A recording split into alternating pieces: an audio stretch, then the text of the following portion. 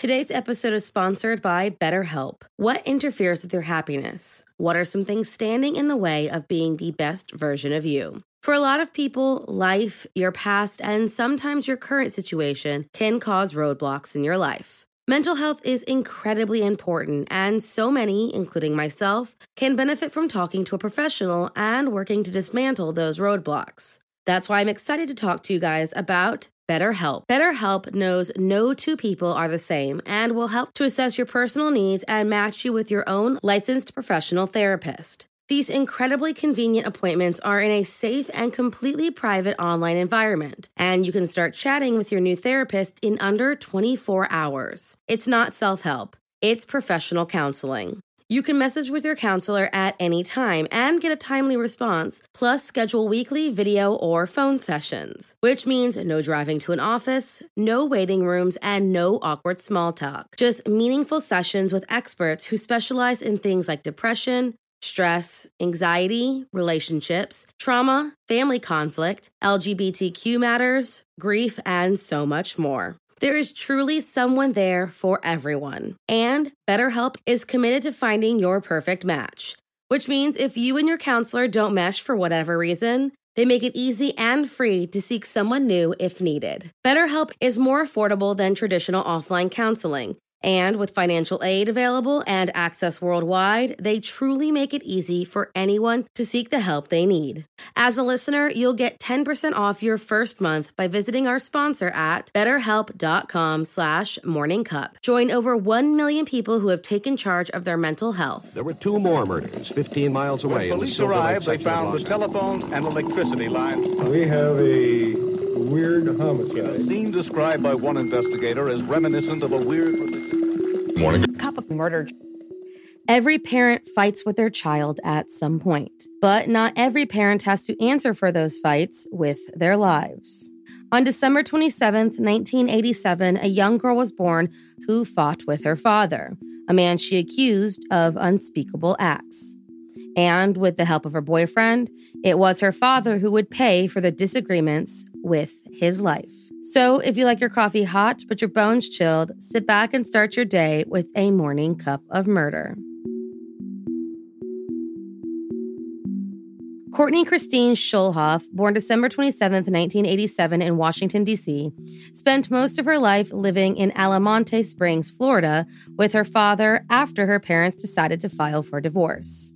When she was 15 years old, Courtney started dating a 20-year-old man named Michael Morin, whom she met at a dog racetrack across the street from her local high school, a school that she dropped out of and was in the process of earning her GED instead.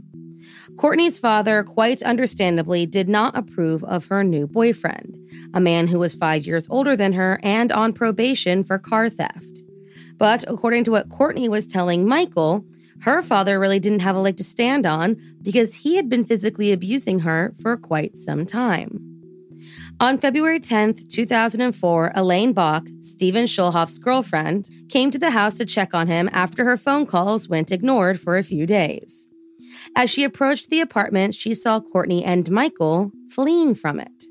When she went inside, she found the bloody, beaten body of Stephen Schulhoff, shoved inside of a storage container at the foot of his bed.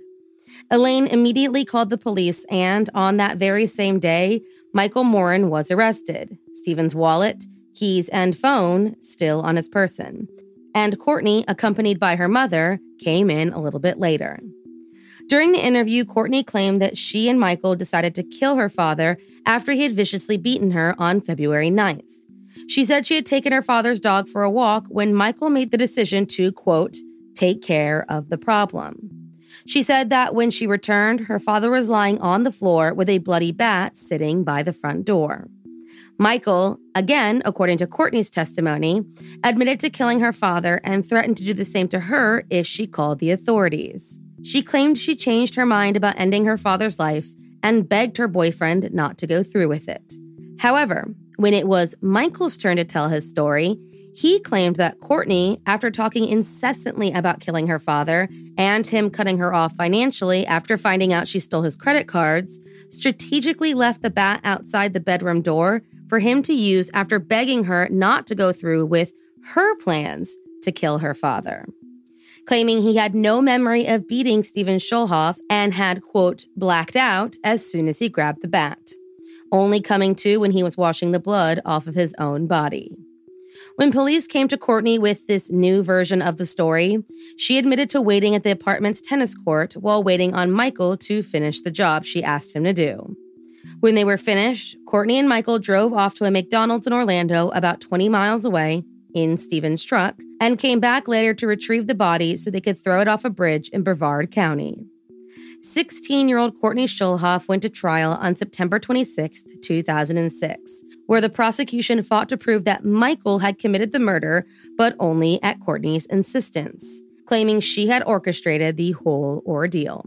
She did not testify in her own trial, and her attorneys opted not to call any witnesses on her behalf, choosing instead to argue that the prosecution had not proven the case beyond a reasonable doubt, instead of trying to argue her level of guilt. The next day, after 3 hours of deliberation, Courtney was found guilty of first-degree murder. Because she was only 16 years old, she was sentenced to life without parole. She showed no emotion as she stood in the courtroom alone. Neither her mother nor any other family members attended her trial. After being handed down her sentence, Courtney, after rolling her eyes at her lawyer's attempt to get her credit for time served, spoke out in court saying, "Your Honor, I would like to openly admit in court that Michael Morin is not the person who killed my father. I was. So I accept full responsibility, and I accept the verdict." 2 months after her conviction, Courtney gave another sworn-in statement. This time, the now 19-year-old admitted to hitting her father with a baseball bat, admitted she wasn't counting as she swung down with all her strength, and said that it was Michael who was outside with the dog. When asked why she did it, Courtney claimed her father had raped her several months before the murder, something she did not report at the time, and that he refused to let her drop out of high school. She said that she and Michael, fresh out of money, went to her father's apartment that day to get his wallet. Without telling Michael, Courtney took the opportunity to kill her sleeping father.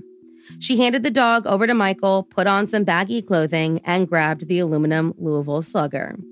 A few minutes after Michael came back, saw what she had done, and ran into the bathroom to throw up. He tried to get her to call the police, but she refused.